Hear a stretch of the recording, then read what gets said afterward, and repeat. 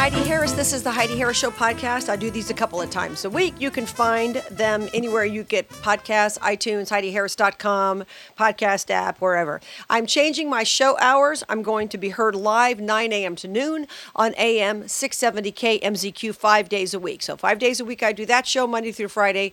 And then I do podcasts a couple of times a week. Sometimes they are segments of the actual live show. Other times they are something entirely different.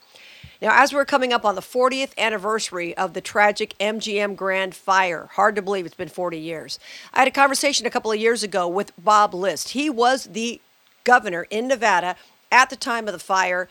A tremendous tragedy for everybody involved. People who were obviously lost their lives, people who were injured, people who rescued were traumatized, people who were guests in the hotel were traumatized. Tremendous lessons were learned as a result, though, and Vegas is now the safest place in the entire world to stay.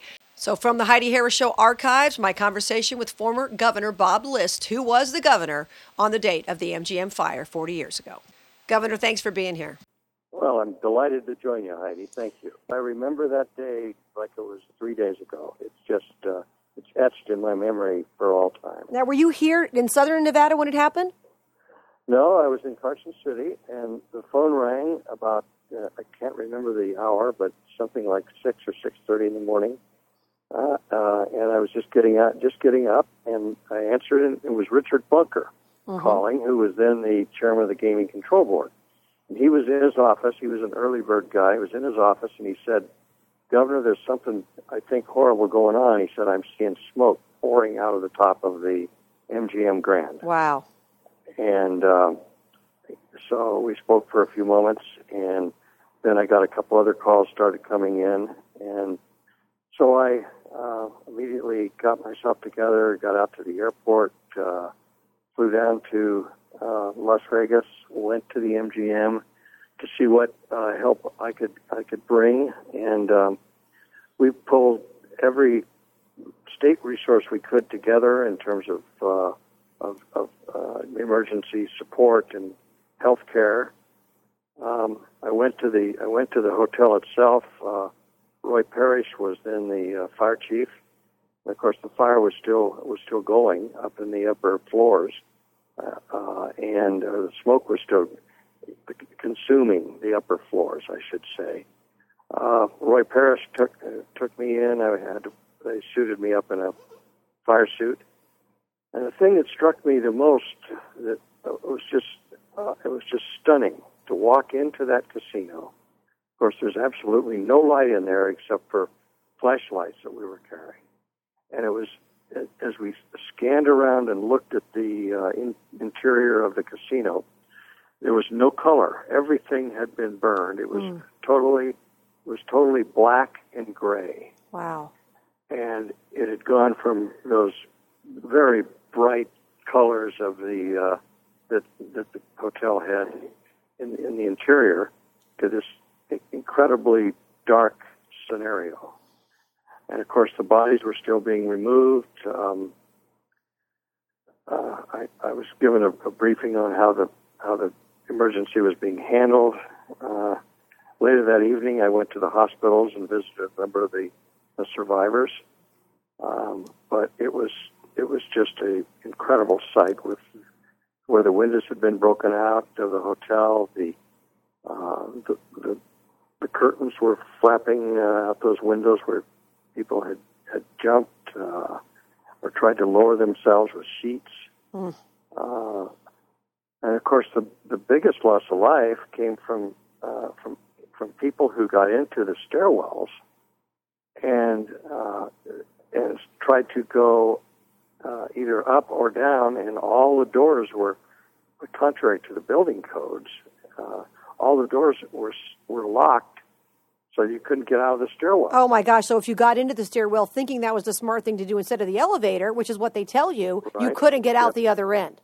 That's exactly right. People started going down, and then as the smoke was coming up, so then they started running up and tried to get out of the stairwell and to escape the smoke, and every door was locked. And the hotel had done that to diminish the likelihood of burglaries. Oh my gosh! And robberies within the hotel, and it had been that way for a long, long time. And so it was that was the main cause of death. I think there were, as I recall, around 84 people lost their lives. It was just a horrible day, and fortunately, it's one of those situations where there is something you can do about it afterward. And I appointed a special panel to investigate our laws and see what needed to be changed and how we could make it the safest place on the planet. And I appointed Kenny Gwinn as the chairman of that commission. And we had fire experts from all over the country on it. They met for about several months and then presented a program to the legislature, which we got passed, and which then enacted the strongest and toughest fire code in the United States. And it's been emulated now around the world, and I think it saved a lot of lives. The commission came up with requirements on exit, mandated exit availability. It came up with all kinds of new alarms, with new smoke detection systems, with requirements for guided lighting for if the power is out, to be powered by batteries so people could follow instructions in the dark. Things you totally take for granted now, Governor, were not in place in 1980. That's exactly right. Speaker systems in the room so people would be directed where to go, building materials. In fact, I'll tell you one other quick anecdote if we have a minute. Of course. After all the research had been done on where the fire started and how it spread and what caused the problems, Fred Benninger and Mr. Benedict, who were the two senior officers at the MGM, came up to Carson City and sat down with me in my office to brief me on what they had discovered. And, of course, the fire had started in a kitchen down on the ground floor, and it spread very quickly up into the casino area. And basically what it did was to ignite the adhesive glue that held the ceiling tiles up above the casino. Wow. And they brought with them one little tiny nugget of a piece of that glue, I'd say about the size of a pea. And they put it in a dish or something on my desk and warned me what was going to happen. They said, "You won't believe the smoke comes out of this thing." They touched a match to it, and the smoke poured out of that little tiny piece of glue like you would never imagine. Filled the room with black smoke. Wow.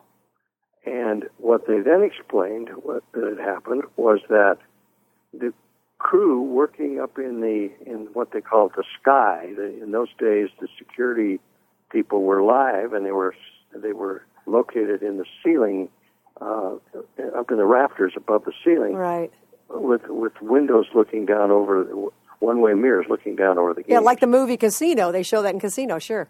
Yeah, and what had happened was that these guys, in order to get up there, instead of having to climb several levels of stairs through back rooms and so forth, had gone up one of the stairwells, the main stairwell into the hotel, and had taken hammers and chisels and had knocked a hole in the side of the wall so they could go straight out of the stairwell into the area above the casino. And that acted like a chimney. It was a draft that just drew that smoke right out of the casino and right up into the stairwell. And that was of course, a source of huge litigation and liability that, in the end, really was a devastating financial effect on everyone involved. Wow, and that's a tough thing. When you're the governor of a state and something that dramatic happens, it's just very, very tough. But I know we came together certainly as a state, certainly as a city, as a community, and changes were made, lessons were learned, and that's made Las Vegas the safest place in the world, as far as I'm concerned, to stay. Well, it is. It absolutely is, and so there, in the end, sometimes good can come out of a horrible situation, and that certainly is a perfect example of it. We had a Hilton fire. That's right. That occurred just a few weeks later, and I have a lot of memories of that one as well. Yeah, that was arson. Yeah. That was an arson situation, and again, it cost lives. Mm-hmm. And, it was a tragedy, but from those things came something very good, and that is security and safety for the millions of visitors that know they can come here to Las Vegas and have a great time and be safe while they're doing it. That's absolutely true. Governor Bob Blitz, thanks for your time. I appreciate it. You bet, Heidi. Nice to talk to you. Thank you. You too. Had to be horrible to be governor on that day 40 years ago here in Las Vegas with the MGM fire. Tremendous loss of life, and many people's lives were changed forever. I know people who worked there. My aunt worked there as a showgirl at the time. Of course, she wasn't there when the fire broke out. I had another friend who was a lifeguard there. He was just coming into work in the morning when the thing broke out, and he was helping pull bodies out of there. I mean, it was just terrible. And many people in Las Vegas, which of course was a smaller town 40 years ago, knew somebody who was there involved in rescue or something. So it was just a tremendous tragedy. But at least some good lessons were learned. And like I said, we are the safest place in the world to stay as a result. And the entire world has benefited from the knowledge that we gained during that tragedy. I'm Heidi Harris. Don't forget, you can catch me live in my new hours, 9 a.m. to noon, Monday through Friday, AM 670 KMZQ. Until we meet again, here's Tony Scottwell.